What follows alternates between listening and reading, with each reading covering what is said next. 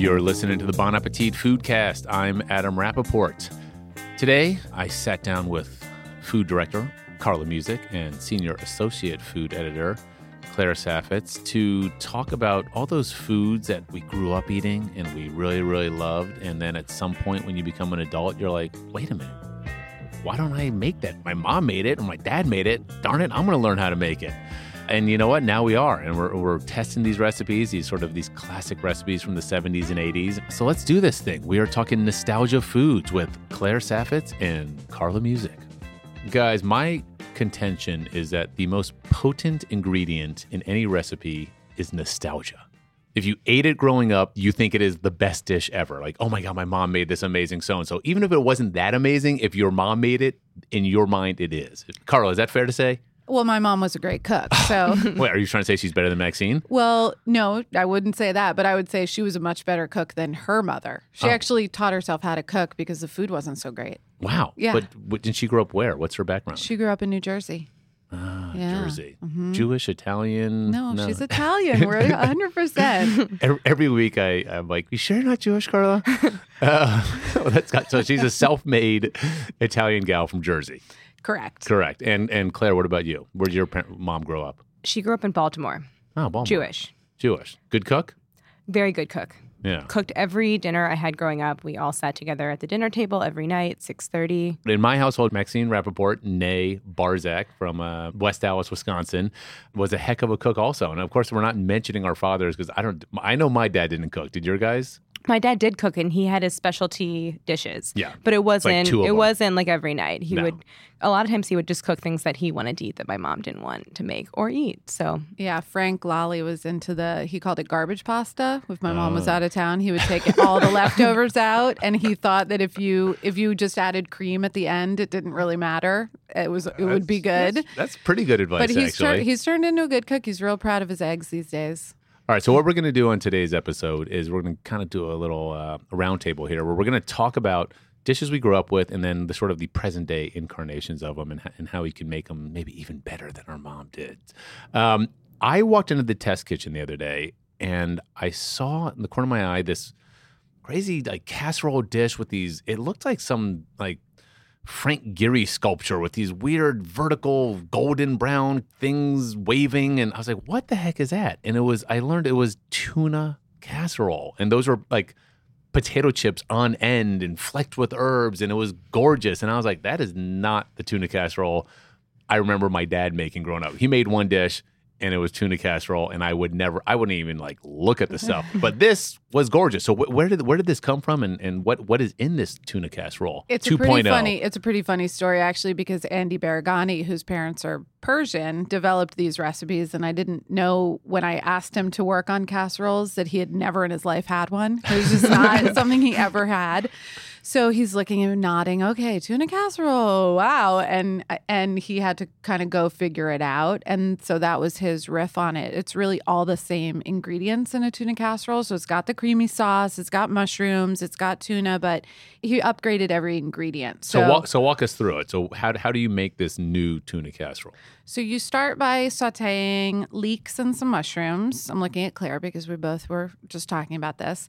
And you make a velouté out of that. So there's a little bit of flour, chicken stock, and it's like a bechamel, but it's made with stock. And then he added a little bit of cream, which gives it nice richness. I think a lot of times it could just be with milk and cheese. He ended up doing the stock, the cream, and cheddar. And then the key thing also was he used the egg noodles, the curly egg noodles, which are typical. Yes. The Mullers, I think, is what we get up here, the Pennsylvania Dutch. Unimpeachable, I would say. They really are perfect, but you really have to undercook them. I mean, because they bake further when they're in the casserole. Yeah, it's like mac and cheese, same thing. Once it's in with that kind of liquidy sauce, which you need a lot of liquid so that it's creamy after baking, the noodles often just soak up too much and then they're mushy. And I think that's one of the key things that people really don't like about tuna casseroles is just all one texture. Mushiness. And then what do you do? And then you add your tuna, which Andy used oil-packed tuna rather than just a water-packed. So the nice oil-packed Italian tuna, which just has more texture. It's not going to flake into those tiny little bits. So it's all the same ingredients. It's just a little bit better. It's just the nicest version. So you have great texture in the finished thing. So like the oil pack, those are some of those like imported Italian cans, but it's still canned tuna. Yeah, you'll find it exactly where the anchovies and the capers are. Is usually if it's not in your tuna aisle, then that's where it's going to be. So you mix it all together with the noodles and everything. Oh, yeah. And a kind of parboiled noodles, not cooked all the way through. Mix it all together, pour it in a casserole. And then I thought this was really cool. You sort of insert the potato chips standing upright, correct? Right, exactly. So we kept referring to it as a potato chip graveyard, kind of. Like tombstones. They're like tombstones. So you pour it into the casserole, you upend all your potato chips, and that is another key thing that often people do use potato chips or breadcrumbs to give that crunchy layer, and you need that. But that was his nice take on that. Instead of crushing them up into crumbs, he left them whole, so you get like nice big bites of them. As they always say, you eat with your eyes first. And then you also had some, was it minced dill on top? Dill. And so you had the green, you had the golden brown potato chips, you had the golden yumminess of the casserole. So, but then how does it compare to the tuna casserole of the 70s with the can of mushroom soup, Campbell's mushroom soup, and the bumblebee tuna and stuff? Was it that much better in your mind? See, I didn't grow up on this either. Is that what your dad would use? Did he use cream of mushroom? Oh, yeah. For someone who never had it and is into the idea of it, like I didn't grow up eating that, but that's something at a certain point I was like, I should probably make my children tuna casserole because that's the thing that you eat. This is the best possible, most delicious version. Like it hits all the same notes, but it's just really good. Well, it actually, looks gorgeous, smells gorgeous. I, of course, still did not eat it because I can't. It haunts me. Although you brought an interesting point up, which I thought was good casserole advice about the amount of liquid you need in a casserole. We also have a recipe for BA's best macaroni and cheese up on the website, which I make all the time now. And you start off grating some garlic and onions and sauteing that. Then you mix it. You make a bechamel sort of sauce, etc., with the cheese and whatnot and the milk. It's an astounding amount of liquid that you then mix in with the par cooked pasta. And you're like, there's no way this is going to work. This is way too wet. But after it cooks for 40 minutes or so, and then it cools a little bit, you actually want it much more liquidy than you think. It tightens up a lot. I mean, the cheese will tighten up, and so will that flour-based sauce. Yeah, and the noodles the absorb pasta a ton. absorb. Yeah, so it's like always, when you're making mac and cheese or another casserole, it's always more liquid than you think. And also the other good advice I felt you always read but you never sort of heed is let it sit on the counter before you dig in. Like you don't want it piping hot because then that oozes out everywhere. You want it to sort of like come back into itself a little bit. All right, so that's tuna casserole. Claire, number 2, you mentioned something about Duchess potatoes. Yes. Which sounds very fancy. It is very fancy. Growing up, this was like a special occasion thing. We would get to request special birthday dinners, and this was something we all asked for. We wanted our mom to make. It was sort of a wintertime thing. She calls them Duchess potatoes.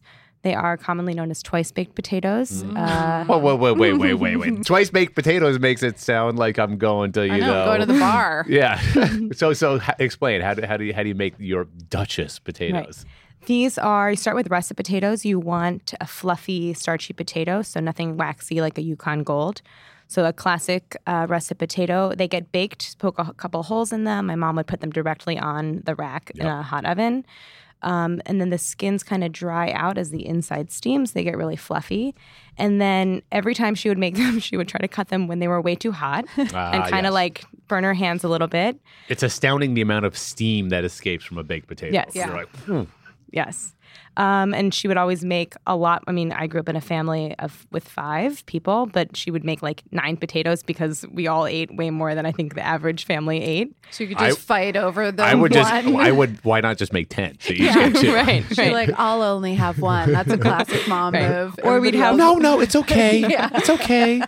Or we'd have one left over, but like it wouldn't make it in the fridge because we would eat it as we were clearing the table, exactly. which is a common thing. You bake potato, you split them in half lengthwise, all the way through. Yes. And then you scoop out what do you do? Separate the halves and you scoop out the insides with a large spoon. And you want to be kind of gentle so you don't tear the skins too much because all of that potato is going to go back into the skin the second time around.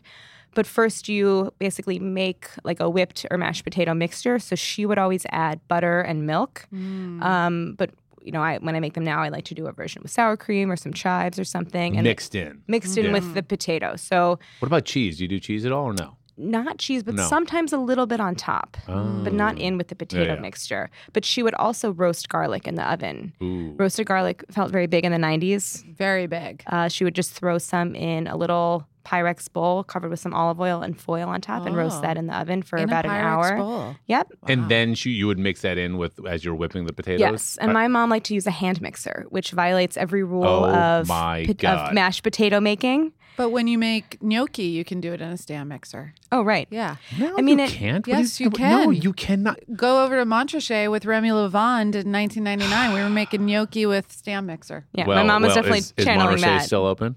No. No, but Remy's Yeah. still working. Yeah.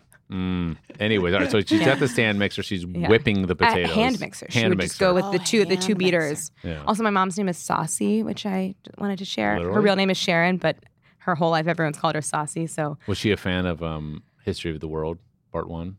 No. No idea. Don't get saucy with me, Ben. That line, Mel Brooks. I'll Anyways, share that with her. this would be a separate podcast. Anyways, okay, so you'd whip them together. Yes. You now said you might throw in chives or something else. Sour cream chives, something to kind of enrich the potatoes, give it something savory. So it could be chives or caramelized onions or roasted Yeah. garlic, as she would do. I like that. And now, would she use like a fancy pastry bag to pipe them back in, or should she just spoon them back in? Saucy was not down with a pastry bag. Dinner had to get on the table. Yeah. So you just use a big spoon and then kind of like do big heaping mounds of the potato back into the skin. So you always had like a skin or two left over because you wanted to put more potato back into Bonding. Yeah. back into the skins than came out. So that would be something I would probably eat. Right. Would you? I don't know, you could bake the skins also; they get crispy. Would you now? Does Claire Saffitz do you use a pastry bag to look all like French Culinary Institute or something? I have been known to do that. And real Duchess potatoes, the classic French dish, Duchess Yeah. potatoes, you have The to use like the star star tip, Oh, yeah. make Gotcha. the little mounds of potato. So what typically, if it was your birthday and you were having the Duchess potatoes, what would the main course be that they would be accompanying? Probably steak. We definitely did steak and Yeah. potatoes potatoes a lot growing up. It was also the 90s when carbs were good. I feel like you grew up on the set of Anchorman or something. It was the Midwest. It was the 90s. Pasta was good. We loved it. Life was good. It was very good. Some Courvoisier for cocktails afterwards. No, no. Sorry, I'll just stop. All right, Carla. Moving on. So, all right, so Dutch potatoes. Thank you. And Yeah. wait, there's a recipe online, correct? Kind of, sort We of. have, well, on our site, we have Yeah. the twice baked potatoes. I'll just add as a final note, what made them Duchess potatoes is they got a sprinkling of paprika on top before they went back Oh, of into the course. oven and crisp. So that was the signature. All right, if that's not enough carbs, Carla, what do you got coming up next? What's your nostalgia favorite? So one thing that I think I ate for lunch most weekends, and now I cook on regular rotation for my own son, is just a classic grilled cheese. Ah, yes. No messing around, no sourdough bread, no upgrading the thing. It's Pullman bread, it's mayonnaise, and Adam and I disagree about this. First of all, right? We want this because I think the average person explain the mayonnaise thing first of all. Like, 'cause- So the mayonnaise is a magical. I think most people put butter on the outside of a grilled cheese sandwich, which is a totally acceptable thing to do and completely fine. But mayonnaise it's really a food stylist trick. It has oils in it. It has a little bit of egg yolk, and so it has a really great caramelization kind of property so you to will it. spread it on the You will spread outside it of on the each outside. side of the I put it on the bread. inside too because it's just a little bit of flavor. Why not? Yeah. But the way that it browns in the pan is pretty magical. Okay, but now my question is this: so you spread it on the top of one side of the bread, you flip that over, put it in the pan, but are you putting it in a dry pan, or is there a little butter already in that pan also? A little bit of butter is good. But not a lot. You don't need you don't a lot. need a lot because it's really going to self butter. I'm still I like a good wheat bread, but I hear you on the good classic white Pullman. Let's talk cheese because that's also an important thing. What's your cheese policy? It depends who I'm making the grilled cheese for. Okay, If it's well. for me, I love cheddar. Okay, and do you do slices or do you grate it? Because I've heard people grate it. I've never done that Grating before. is great. Because it melts more evenly? It does. And it melts more quickly. Mm. So sometimes you'll have the perfectly brown outside of the bread, but the cheese in the middle, you can tell is just not there yet. All right, and if you're making it for your boys? It's Munster. Munster? Yep. Wow. Yeah, Cosmo Music is a Munster lover. Interesting. We have It's very melty and it's mild. in the magazine, we have espoused the virtues of American cheese, which I love on a burger. I do not love it on a grilled cheese because I think American plays well when it's on something else. When it's just on its own, it's a little too American cheesy, in my opinion. Totally. I think cheddar is great. I think Gruyere is great. It depends what you're into. You could blend, two cheeses. I've made them with mozzarella. I mean, yeah. All right, if it melts, it's good to go. You're making me hungry. And then obviously that's another thing you grew up with, the grilled cheese, but then you'd have the Campbell's cream of tomato soup on the side. And I the loved dip. that. The dip that's just still one of the best things ever. I think the thing about nostalgic foods is that it's the way you grew up eating it. Yes.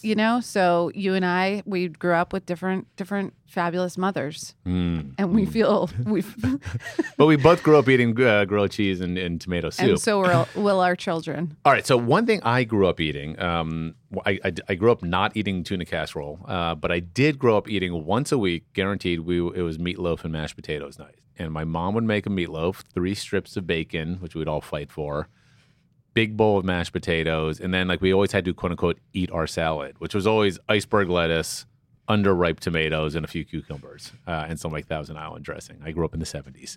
And whatever, you just kind of ate the salad. But the meatloaf and mashed potatoes were stupendous. And the weird thing is, I make a lot of my mom's recipes now. I make her sweet and spicy brisket on the Jewish holidays, which is phenomenal. I make her latkes. I do a lot of things that I love. Weirdly, I have never made meatloaf in my life, and I cook a lot of meat. I make a lot of steaks, burgers, all that stuff, and I still don't know.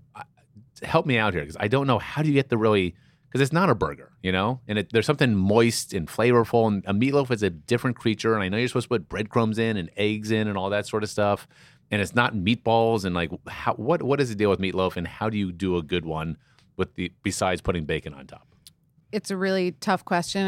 Actually, it was really hard for us to develop this recipe in the test kitchen. And this recipe being BA's best meatloaf. Yes. I think it's BA's best beef meatloaf. And it looks gorgeous. Yeah. Go online and look at this picture. It's you guys braided the bacon on top, which is the best styling move I've ever seen. I'm oh my God. It's with the glazed ketchup and the braided bacon, and you just see that and you're I'm making that. Pretty classy. But I haven't made it. So Right. What the heck? What's the deal? So we really went around and around with this because everybody had very specific memories of what the meatloaf should be. And again, that very specific memory was their mother's meatloaf. It was that's the meatloaf. You don't eat meatloaf out, It was the one that you grew up on. So we debated mixing beef, pork, and veal, just beef and pork. We tried it both ways. We decided very early on that it needed to have bacon, but even whether or not you bake it in a loaf pan or you freeform it on a sheet pan. That's an important thing. Yeah. Do you want because the loaf pan keeps it moister, but the free form gets you more crispy on the outside. So, and that is exactly why we ended up doing it freeform, because the loaf pan on the sides, you just kind of get that steamy texture. It's not that pleasant. It's all, you need to have the bacon for sure.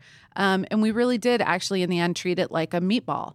Did you use bread soaked in milk? Or you use breadcrumbs, or what do you bind the meat with? We did all of those things, and in the end, I actually pulled on a trick that I learned from Rocco DiSpirito's mom when they had Rocco's Italian American. She made all those meatballs. And she was famous. Full disclosure, you worked with Rocco. I did. I worked with her, and this is how I learned how to make these meatballs, and they were really, really good. But she had a trick of putting stock instead of milk, because meatballs are similar. People do the squozen out bread and the milk and the eggs and the thing. I don't think squozen is a word. Listen. Rocco's mom says it's a word. It's a word. You knew what I meant. Yes. All right. All right. So what do you do? So her trick was she would add chicken stock actually to the meat mixture. The meat, but then where are the breadcrumbs? The breadcrumbs were in there as well, but instead of using milk or another kind of liquid, it was chicken stock instead of milk.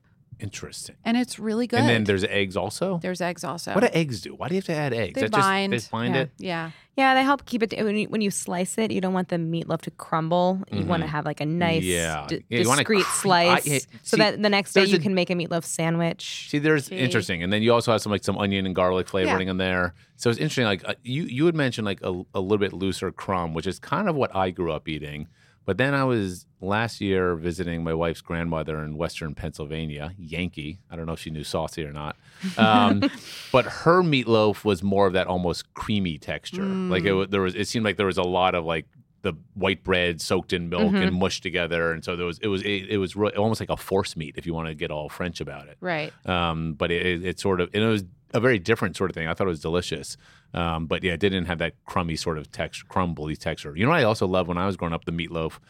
Because it was baked in a like in a pan as opposed to a loaf pan, around the edges, all the fat would sort of pull up, but there's also that weird sort of milky sort of like fat sort of stuff, and then it would get kind of caramelized and like sort of you would reach in there and then throw that in your mashed potatoes and really good.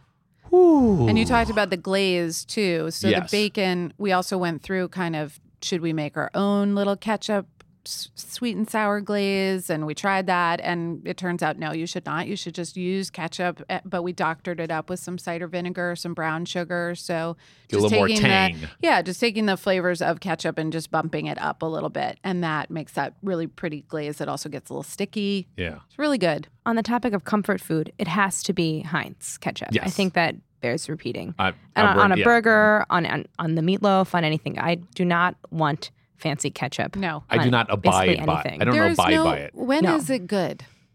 Tell Great- me one time that great the homemade question. ketchup was like better than the Heinz. Never. I I just got don't nothing. believe in it at all. All right, Claire. So round two. You got a little pasta dish you want to talk about. Yeah. Right? This is probably my earliest food memory is eating linguine with clam sauce that my dad would make. And this was one of Jeff's specialties that he would make. He would tell my mom to leave the kitchen. This was his. He sort of liked to play chef a little bit. Amazing. He would make like shrimp étouffée, and my mom would just leave. Like, goodbye. Whatever. Saucy out.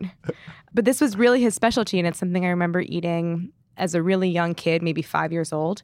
My parents had a policy that like they didn't make 2 dinners.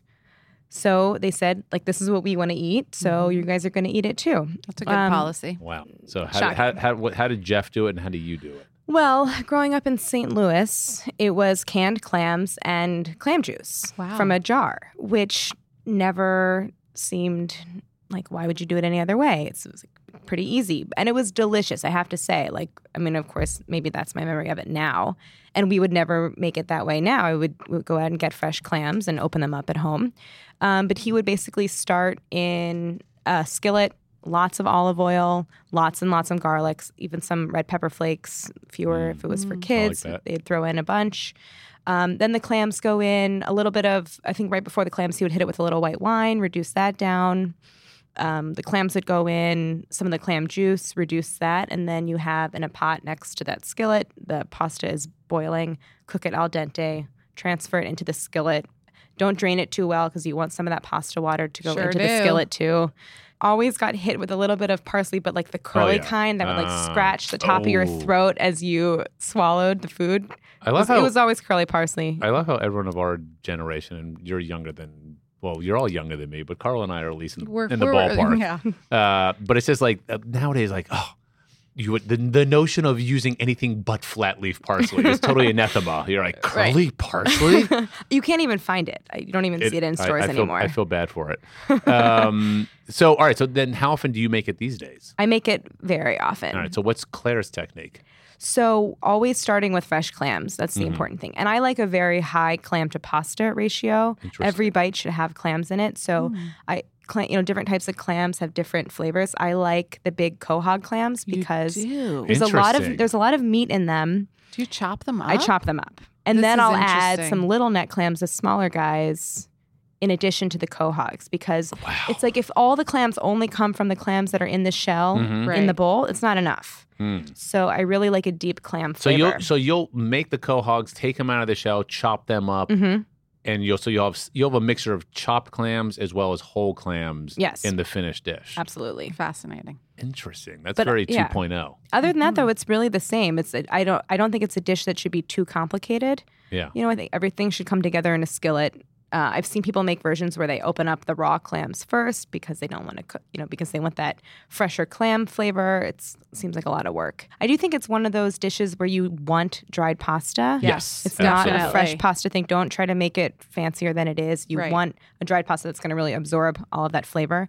And Adam, I have a question, and I think I know the answer, but how do you feel about adding cheese I mean, I'm not one of those guys like, oh, you can't have cheese with seafood because whatever, you do what you want. But that never occurred to me. Really, because growing up, I would like pile on the grated Parmesan cheese, and Was I it still was it even out of today. out of the green can? It wasn't out of the green can, but it was a pre-grated. We Yeah. stopped just short of the Kraft stuff, which I always loved as a kid when I got to have it. Can I say this? So actually, it's interesting. Speaking of the can of parm, the other day I was making my son like some sort of pasta, like basically cacio e pepe, butter and pasta, all that sort of stuff. And we had a container of the what do you call the grated parm that's super fine? You know, not like shreds, but what kind of grated do you call that? Like kind of really, finely grated, I guess. Yeah, but not microplaned. You're talking yeah, but it's about like that powder. It's like right. a but it's fresh Parmesan. I think we bought it some place like Italy or whatever. So it was nice. Yeah.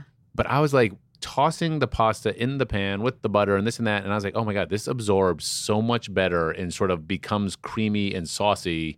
Whereas sometimes the bigger shredded stuff you do with the big microplane can get stuck to the Doesn't bottom really of the dissolve. pan, doesn't really dissolve or gets clumpy.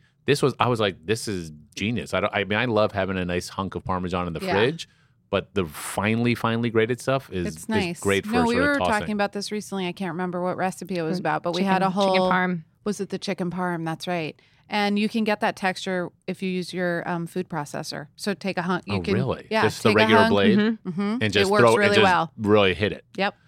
It's interesting. Like I think Because it makes it round instead of flat shreds. yeah. They are like beaded. Carl, we got time for one more, and I'm hoping it's a dessert because I'm really hungry and I've had all sorts of salty, carby goodness right now, but I need some sugar. Chocolate mousse. Yes. I grew up on it. I loved it. This was like a fancy. I remember having this as a kid at like a fancy dinner. My parents would take us to restaurants. I feel like I grew up underneath a restaurant table, and chocolate mousse if it was on the menu, I was ordering it. And my mom would also make it at home. In terms of you got your chocolate, but then are you using egg whites? Are you using cream? Or what? Let's talk So about your the technique. recipe that I really love is on Bon Appetit as well, and it's just called dark chocolate mousse. And in this recipe, you melt the chocolate, and then you have your egg. And what kind of chocolate? Like what A percent? bittersweet. I mean, but I really do believe you can use what you like. You Yeah. know, I like a nice rich chocolate. And when you add the sugar and the eggs, it mellows it out. So I think you can go with something like 72%. So you melt your chocolate, and then you have egg whites in one area, and you've got egg yolks in the other. You whip the egg yolks with sugar until it's ribbon consistency. I was going to ask you what that mixture is technically. Like just egg yolk whipped with sugar until it's light, and I think the technical term is you're blanching the eggs and okay, sugar together. Cool. So you do that. You're Yep. like dissolving the with you. sugar. Yep. You're making the egg Yep. fluffy, but it's also creamy because it's just the yolks. Yep. And then that gets folded into the melted chocolate. Yep. And then you have to clean your beaters, but then you beat your egg whites until they're shiny. They're holding stiff peaks, but they haven't dried out and started to look that curdly stuff. And then you fold that in until just there could be a couple of streaks remaining. But that's where that lightness comes from. So you have the richness from the yolks and the sugar, and the chocolate obviously is like velvety and delicious. And the egg white will give it lift. And when you spoon into it, you hear those little bubbles kind of popping. And you see the bubbles. And you see the bubbles. Yeah. And so then you chill it. The recipe online makes 8, which is perfect for a family of 4 because then you have 4 more for the next day.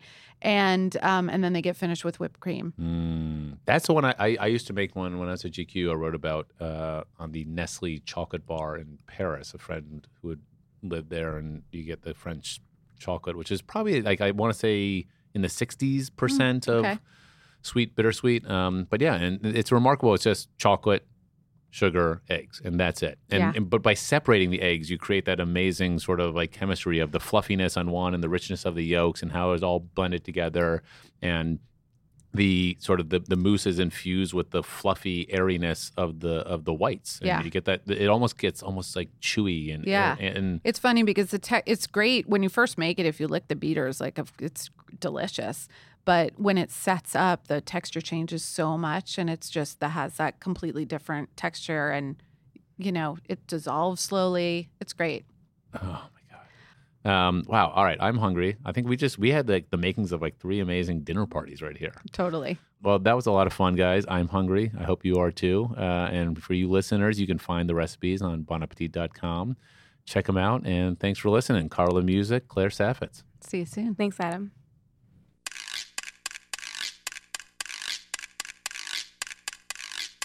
This podcast has been brought to you by Belle Cushing and Carrie Polis, with editing by Mitra Kaboli and additional help from Christina Che and Lily Sherman. Our theme music is by Valerie and the Greedies. We have new episodes every Wednesday, and if you want to tell us anything about this or any episode, please email us at bonappetitfoodcast@gmail.com.